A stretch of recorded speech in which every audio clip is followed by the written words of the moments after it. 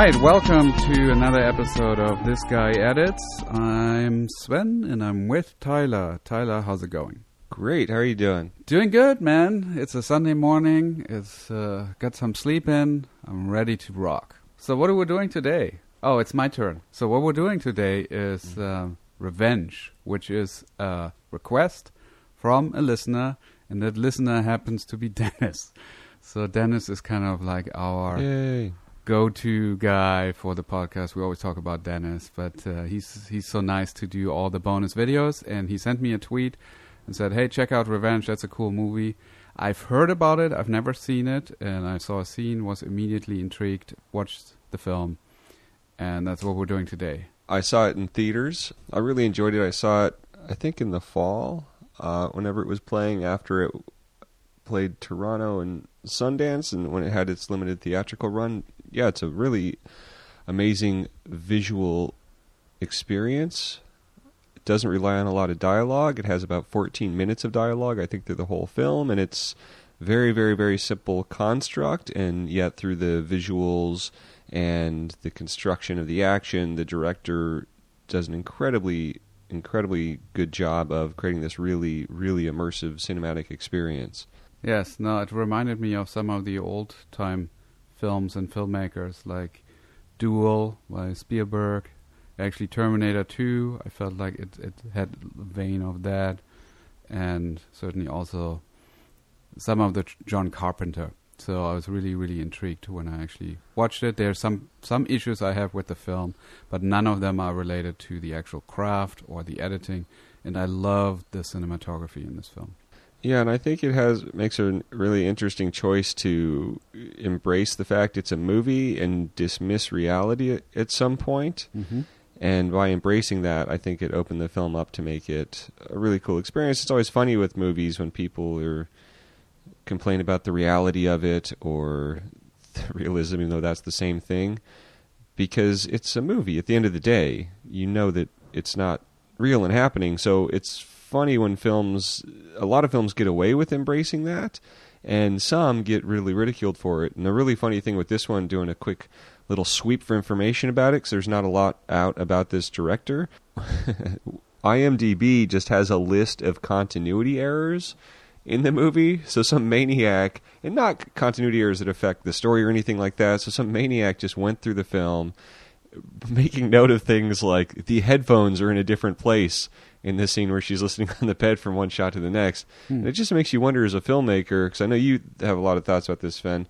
I mean, obviously that's not the goal, but it's just an interesting thing to think people are viewing it from that experience. Like, what would make you happy if we just made like this perfectly continuous thing of someone just making themselves breakfast? Would that be it? But then would we also remove any other drama or time jumps or compression of action to make things interesting as well? Is that the way things are headed?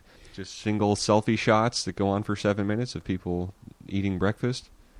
I wonder if, as an editor, you kind of need to be blind to continuity to a certain degree. At least I feel like I'm blind to most of those stuff. Like if somebody would point out to me in my own film, oh, the headphone is on the left and it's on the right, usually I never pay attention to this, even if I've cut the scene 50 times. I just I feel like for most people they're just paying attention to movement and emotion, mostly emotion.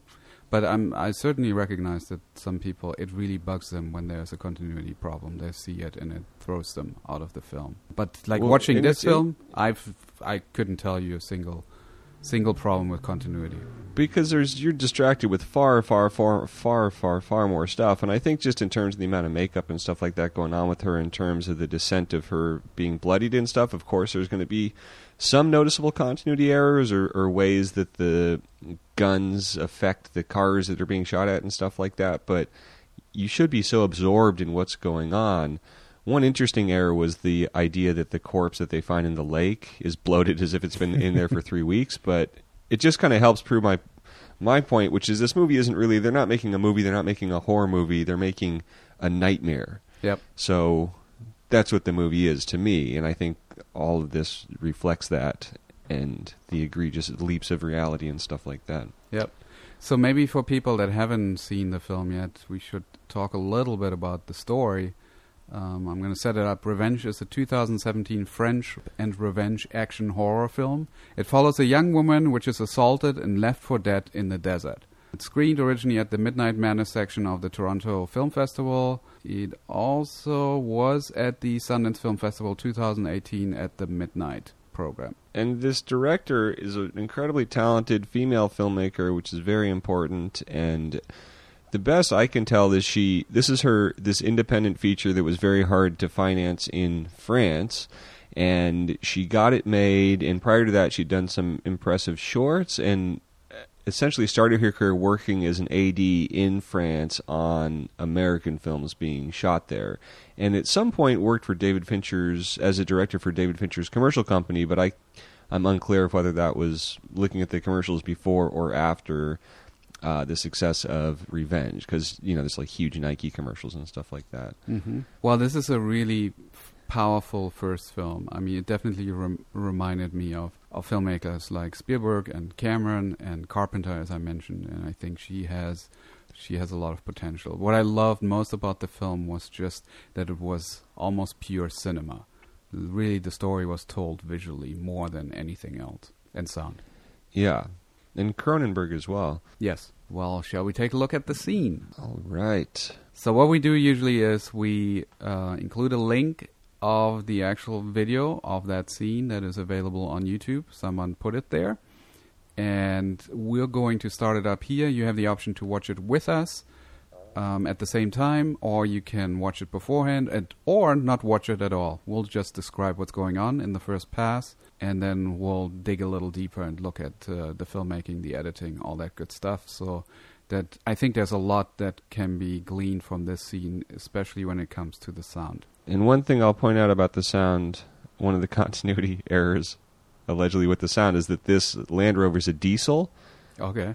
But all the sound effects are for a gas engine. Oh, interesting. See, I would not know. The one thing that I would say about the sound is really pay attention to when we hear what in what shots, in terms of like the distance where we are, which I thought was very well crafted. And here we go in 3, 2. So we're on a pretty tight shot of her aiming a rifle, and she's about to shoot her one of the persons that assaulted her.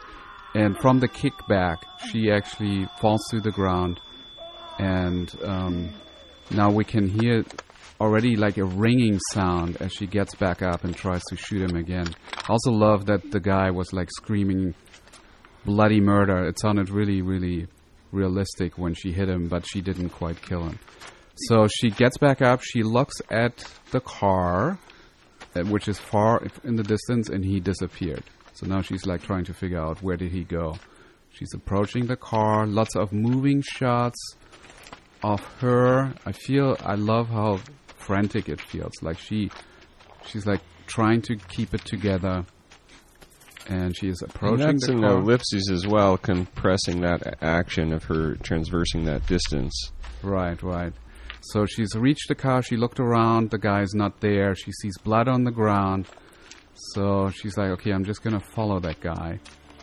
He must have like disappeared around a bend. We're like on this hillside.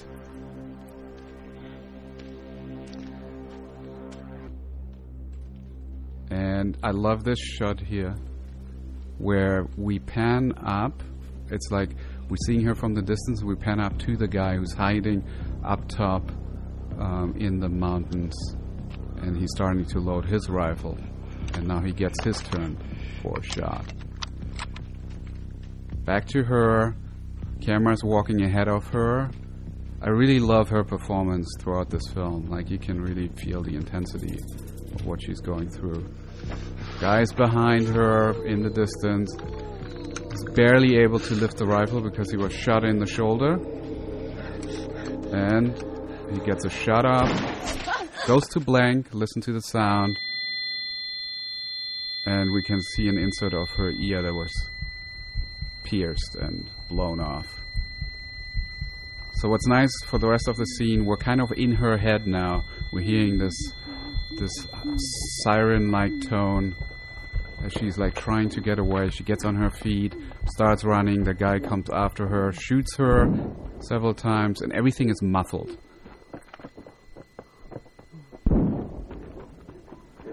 And he's chasing her, camera from behind on her, very shaky.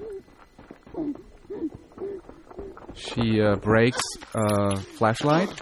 Glass is on the ground. The guy runs and he steps over it and trips on the glass. Like one of the pieces was especially featured that like just stood up, that he must have tripped on or stepped on. And that's part one of that scene. There's a second part to it where it gets really, really bloody, but we're not going to talk about it here. So that's the scene. Yeah, so Tyler, how do you feel about that? So I think what we have is an important thing to look at is the power dynamics in that scene. So we start off immediately, she has the upper hand, and then we see once she pulls that trigger, we instantaneously, the moment he gets shot, we think, okay, this is a victory, she's going to win. And a lot of that performance and a lot of the way that's filmed is we're immediately, even though she has this big gun, we're realizing, oh, she's in an incredibly vulnerable position because now he has the upper hand again.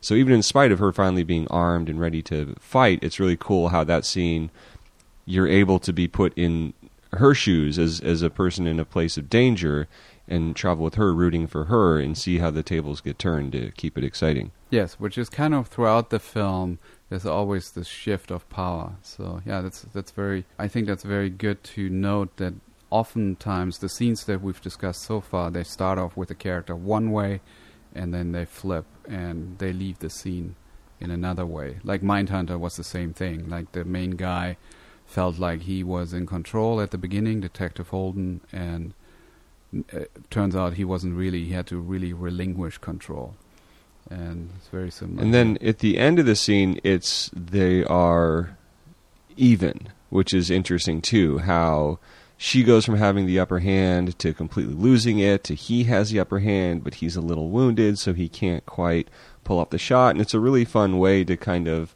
look at the dynamic between your main character and the person opposing them, and how you can give that person, by making them sympathetic in a way, by wounding him and having it be hard to lift the gun and stuff, there's just, no matter what, as a human, and this is an absolutely awful piece of shit person, a little bit of you is feeling that pain for that character as he tries to do that.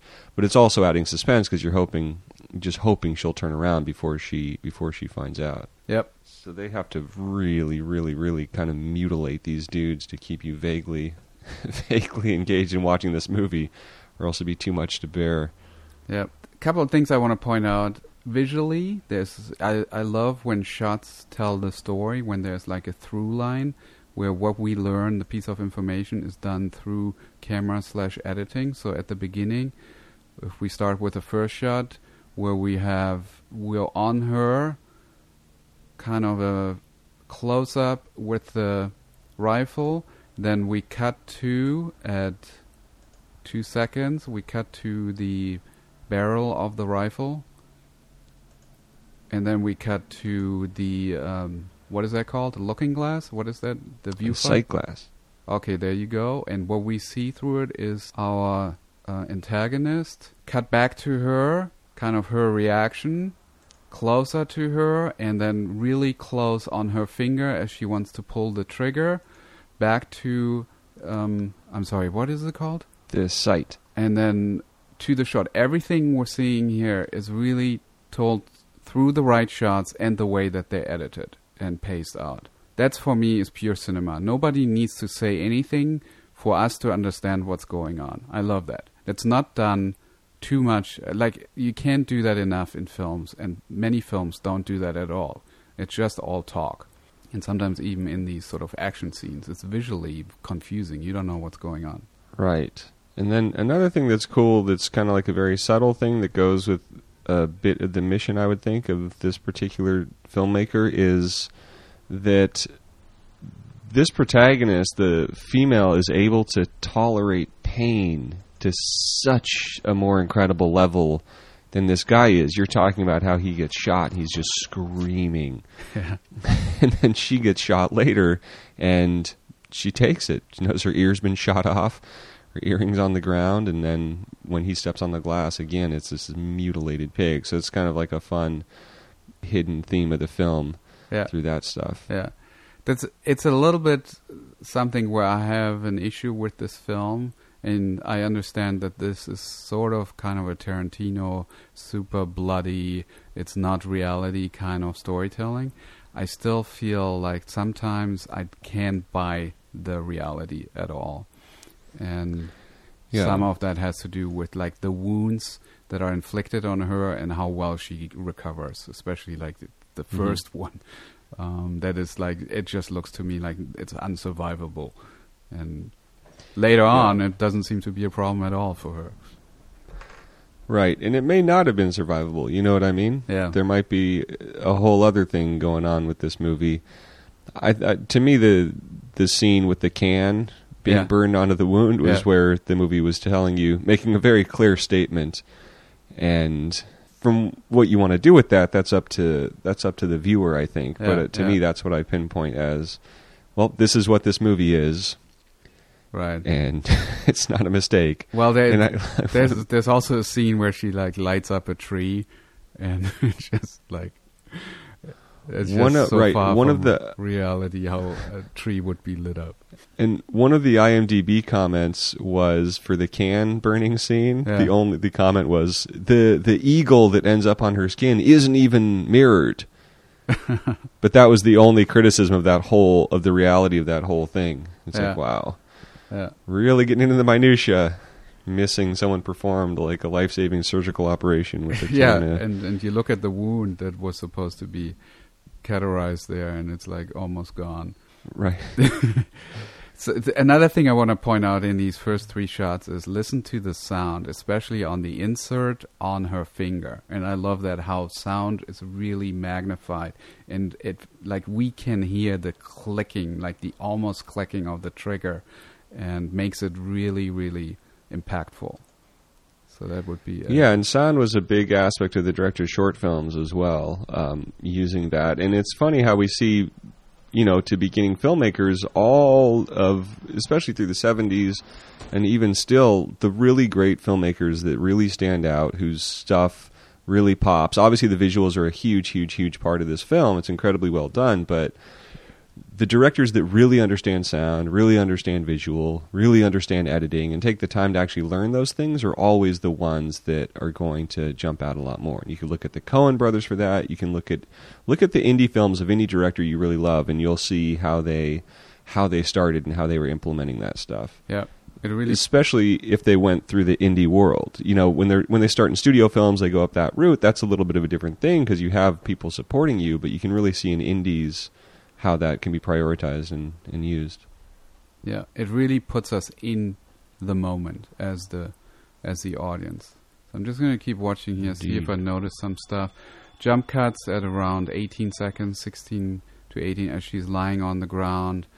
This kind of stuff I love, where we're compressing time and we're like creating the energy of what's going on through the editing. I mean, it's also the camera, I think, is just right on, like the movement, the shakiness, all that stuff. A shot, like for example, the shot at 35 seconds, I believe it starts blurry and goes into focus. That's a great editing choice, where I feel like you picked a moment in that camera shot where they were still finding the focus, which could have been planned but also just happened, and it really helps. Like we're focusing in on what she's looking at 34, which is the car from across the hillside, as the camera is finding the focus. I love that kind of editing. The balance of getting from point A to point B, because that's probably like a 4-minute walk. And the way that it's accomplished, it gives you not only that suspense of actually it feeling like it did take some time to get there. Yeah. But it doesn't feel like we're cheating in the editing at all, or jumping us through it, or transitioning. It's true. And sometimes when you have films that are not as well executed, sometimes this stuff takes too long. Like, we're really like having to wait through things and have to hold off on feeling things just so that people get from A to B or do their business. Yeah, and it really keeps us in that mood of, oh, she's the victim now. And it would be very easy to just cut to, you know, like the car and her arriving and understand a little time has passed, but it really helps us get kind of scared with her, the way that they edited it together. Yeah. I also love, and this is something that I think is really good editing, is that there's no worry about trying to explain the layout of where things are, but it's also still very, very clear. But we're not trying to match certain movements of her or certain shots, trying to connect them in a way, as we were talking about, that it makes sense continuity-wise. We're jumping all over the place, but we have a really good sense of where we are at all times. We're not confused. As with some films like Michael Bay Transformer films, I feel like I'm always confused about where I am right now, just location-wise. Right. Yeah, that's chaotic. A good point. And it's very interesting because I talk about how James Cameron always makes a really big point in his action scenes of doing basic things like respecting the line and stuff like that. Yeah. And then Michael Bay and some of these other action filmmakers, where it's like, oh, anything goes, it really kind of detracts from it. And I feel like that's scenes like this and scenes like Terminator 2, that's why the action scenes are so memorable, because they are actually telling the story shot to shot. Yeah. And making use of kind of the grammar of cinema. Like, this is an incredibly memorable scene and a hugely scoped scene, and all it is someone walking up to a car with a gun, and it's far more immersive than watching a dinosaur robot fight a truck robot. Amazingly. Yeah. I want to point out something at 1:19. There's sort of a music cue that ramps up, more of a sound really than a music piece. And then we cut to a wider shot. First there's this insert of the blood trail, and then at 1:22 we cut to a wider shot and listen to what happens to the music cue. I felt this is something that I haven't really noticed with other films, and I thought it was really, really effective how the music seems to change on that cut. Like it's off in the distance. At 1:19? The cut happens at... Yeah, you're in the right spot. Just keep playing. Right, it drops out, kind of. Yeah, it drops out, but not completely. But it makes us feel like the music is in her head, because she's like, it's the suspense of where is he? And then we cut to the wider shot, and it feels as if we're hearing that music like from a distance. And yeah, it almost feels like a mixing thing. Yeah, I thought that was a really, really interesting choice that worked. And I love this pan up, still at 1:29, to him. And now we understand where he is, while she doesn't. So we have more information than the character has, which is suspense. That's classical Hitchcock right here. We know more than the character. And it's a huge switch in the power dynamics, too. That's where it, you know, she's slowly losing power from the minute she fires that bullet to here. It's like, oh, great, how do we get back here? And so kind of giving us that hope for a moment of, all right, she's got him now, to... Yeah. Ending up in this is just really good drama. And here's an interesting thing that I just noticed. So he's loading his gun at 1:42, and then see what the next cut is after he's done loading. It's her turning her head up to the hillside where he is potentially. Right. And for a moment you're like, did she hear that or did she not hear that? And then it feels like she probably didn't, because she's not reacting to it otherwise. But it creates that moment of suspense, like, what does she know? And I thought it's... Yeah, well, right. There's like a physical reaction that might not be processed. That's an interesting choice for the editor, to just play with our expectation here a little bit. Because if she would know that he's uphill, she would change, right? She would, like, duck for cover or would look up there. And for that moment, it's definitely making it clear that, she definitely doesn't know, which is good. And also it's a good thing to cut on, I think, an action versus And then that shot just evolves at 1:53. We actually see behind her the guy standing in the far distance out of focus. So it's another brilliant move, I think, in terms of the craft of making that all the way one he shot. appears. Yeah. It's that same thing of playing with the time and reality, the way that he just materializes. Instead of doing it in a realistic way by having him just suddenly appear, it kind of engages the audience again of, oh wait, what's happening? Yeah, how Who did is he that? get Is that down him? there? Could that be him? Yeah. And then you get to form an opinion about that, about whether you want it to be him or not. You're hoping it isn't, and then we reveal it is. Yeah. It's like, In terms There of we the go. storytelling, the story is slightly ahead of the audience, which is nice. It's like we're not waiting for things, we're being led in this moment. yeah. And you want so badly for her to just successfully kill him when she shoots him. So that not working, again, that's just great storytelling. For her to go from being at the top of the hill at the start of this to getting almost run over by a car at the end is pretty great. Yeah. And then on 204, he finally ends up shooting her. So she didn't know anything. She had no clue. I love how the blood splatters onto the lens at 206. Right. And then it goes to darkness. Nice. It's like editing Which- here really drives. It's like we're not afraid of making stylistic choices here. Yeah, and it again, having that dark immediately ups the suspense because again, we're immediately wanting to know, well, what's going on? How far away is he? How much time has passed? What did that black mean? So Yeah. that really helps that a lot as well. Yeah, and then basically the next part of this segment here is all just that little siren noise or whatever you want to call that, and everything else is muffled. So we're really, again, inside her head. Mm-hmm. I hear some heartbeats, jump cuts, like her It's so reality, great, her that perception insert. is dropping out of focus shot of the gun. And again, inserts are usually really effective when you're setting up an expectation that happens in the wider shot. Like you show that tight shot coming into focus on that piece of glass. We Yeah. have no question what's happening when he stumbles in the other shot. We've fully imagined this going into his skin Yeah. And without having to see it. And throughout this Yeah. now, we're cross-cutting between her running, cameras behind her, handheld running as well, and then cameras in front of him. And we have no clue how far they are apart. It feels like he's Right. much closer than he really is. And Which you're is wondering, funny. like, how does he not get killed or shot? But look at 248. Yeah, when she smashes the 248, glass. he's not even there.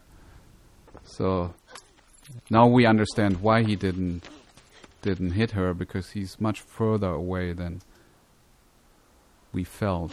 And then, yet, in 8 seconds later, he's stepping on the glass, and then Yeah. she's nowhere to be seen in that She's shot nowhere when he to be does. seen.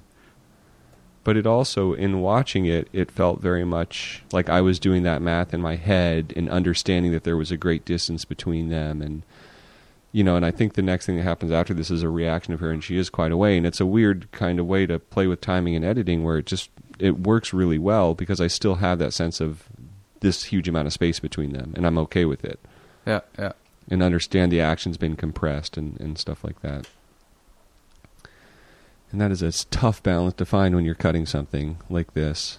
In that chase, like I can't imagine how hard that was to figure out, like, well, what if we have one more reaction of her before he steps on the glass? Like, how long between the smash and him stepping it do we need? How tight can we make it to have it feel like it's been a long time? Mhm. And those are the things with editing that's always a challenge to get perfect. And this whole scene, the space being traversed and the way that it feels like what really happens, but it doesn't represent that at all in the actual diegetic time is pretty impressive. Yep. So that's the scene, but I feel like you could pick any scene in the film and you would find this sort of detail and this craftsmanship throughout the film. It's just very well shot, very well directed. Performances are really great, and the action is great. And we highly recommend it. And we also think it'd be a fun film to get a conversation going about, as to your reactions as to what what the reality of this movie is. I'm not going to tip my hat with my opinion, but there's definitely some very stylistic choices made that free the movie up to give it this kind of visual sensibility, but at what cost? And did that kind of harm the film's performance and success? Yeah.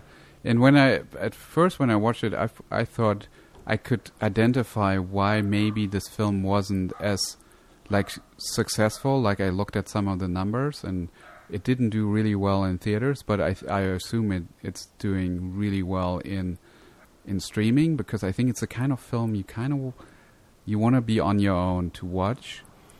But surprisingly for me, actually, the reviews of the film are super positive. Like, it has a close to 90% rating on Rotten Tomato. Critics loved it. So it critically was very well received, and I think artistically it's very well done. Yeah, and I think that it's a tough thing, one, to have an indie period nowadays. Two, it is a tough thing to have an indie that challenges the audience. And I think because of that, maybe the movie didn't explode the way it could have, but the critical reviews are great, because I guess the critics were able to...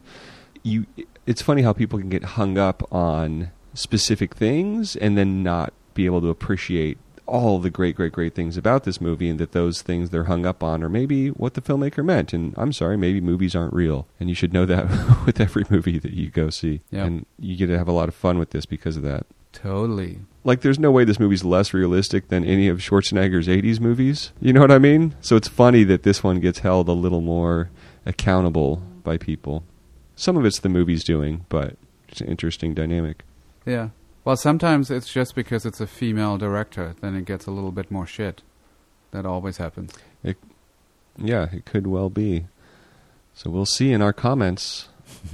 So if you enjoy what you're hearing here, if you want people to know about movies like Revenge, tell them about the podcast. We've been growing steadily. We really appreciate it. Tell a friend. We appreciate it. Also, if you have a suggestion for a film, I think by now you realize, if you're a long-time listener, that we take these seriously. We've done 4 or 5 requests now, and I do enjoy looking at something that I haven't seen before and discovering new things. So, yeah, give it a shot. Send us a tweet, or just go on to thisguyedits.com/podcast, and there you will find all the links of where you can listen to the podcast on your app, whatever you're using, or the bonus videos that come out where Dennis took the time and actually visualizes some of the things we're talking about. And there's also opportunity then to have a discussion about it. If not, it's also on Reddit This Guy Edits, and there you have the opportunity to leave some comments as well. Yes, and as always, thank you to Curter for the music. New album coming soon. CurterMusic.com. Nice. Is this track going to be on there? Our music cue? Opening no, cue. but there's some...